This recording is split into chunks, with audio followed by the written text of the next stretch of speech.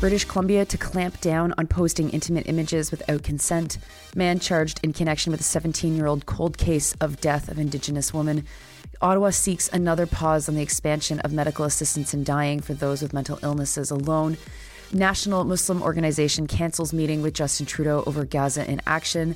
And Israeli government ministers speak at a far-right conference calling for settlements to be built in Gaza. Good morning. It's Tuesday, January 30th. I'm Nora, and here are your headlines.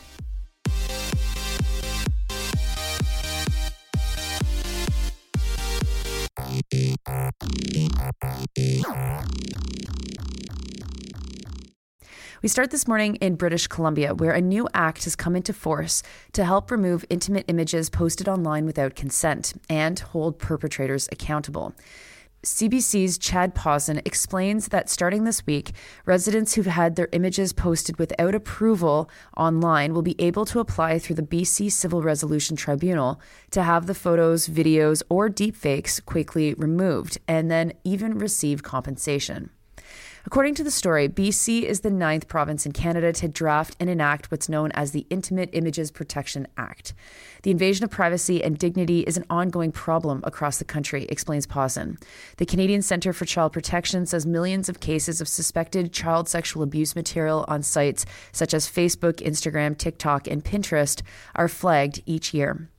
Yesterday, Premier David Eby said fake AI-generated images of Taylor Swift that went viral over the weekend underscored the need for these types of protections. Quote, "If Taylor Swift is not immune from this, certainly British Columbians are not."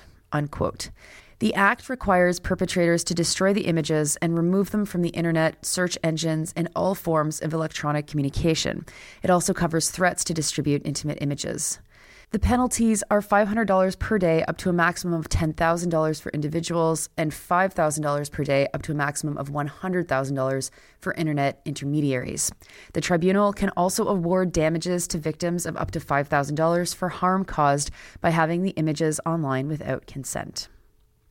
Next, we'll stay in British Columbia and to Vancouver. A Vancouver man has been charged in connection with a nearly 17-year-old cold case in the death of an Indigenous woman whose body was found near the Lake Manitoba community of Saint-Ambroise. RCMP said they arrested Kevin Charles Quo, 42, with second-degree murder in connection with the death of Crystal Shannon Saunders. Catherine Dow for CTV explains that Saunders was 24 when she was last seen in the late evening hours of April 18, 2007. She was getting into a vehicle in Winnipeg's West End.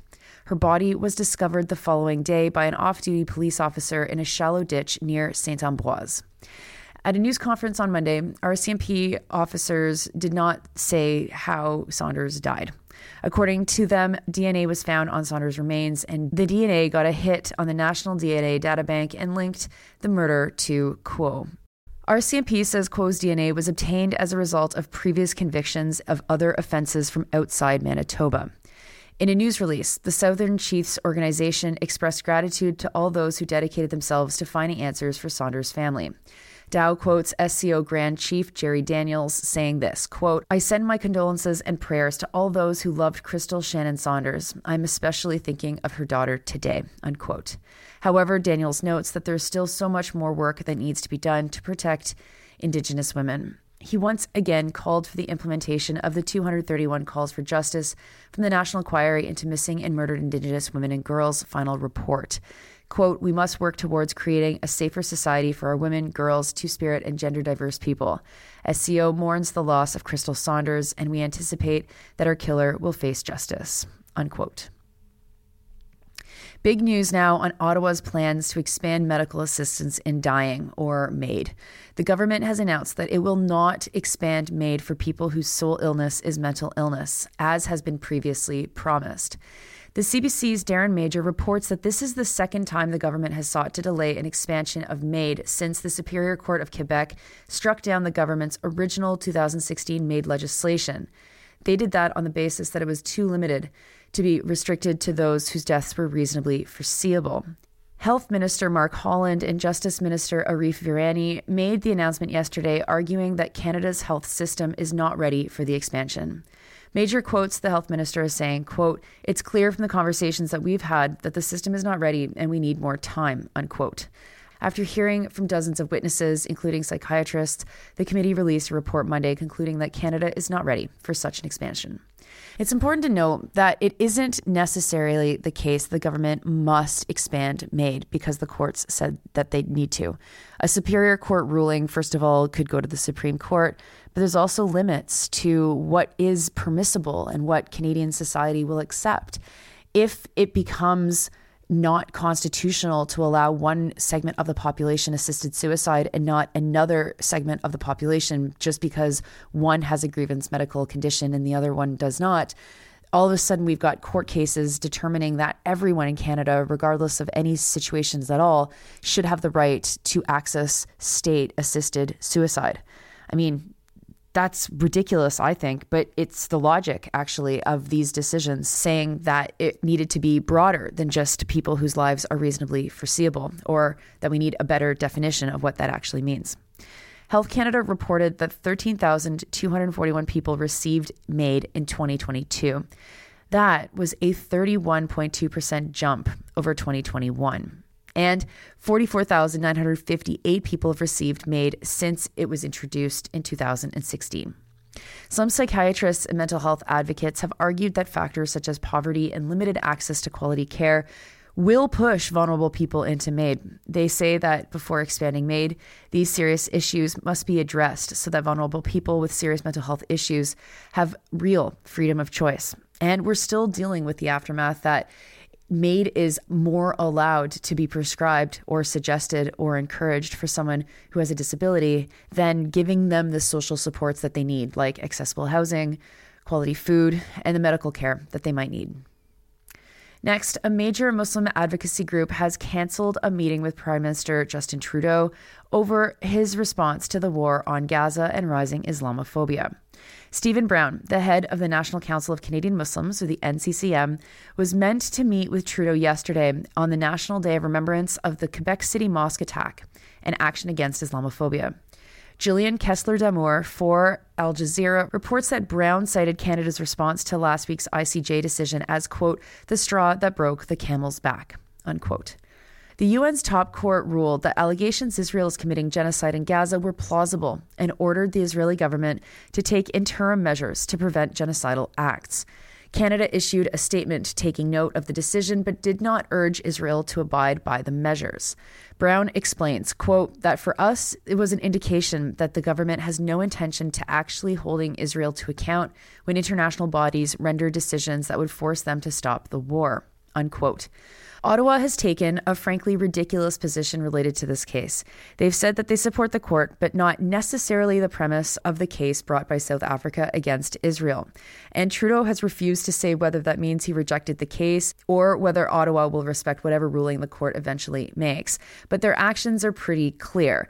They don't obviously respect the decision because they just announced that they will not give more funding to UNRWA, the United Nations agency that coordinates aid and relief within Palestine. If they were supporting the ruling, if they were supporting the court, they would also consider banning arms sales to Israel. Anyway, this is a big deal as the NCCM has traditionally been very close to the Liberals.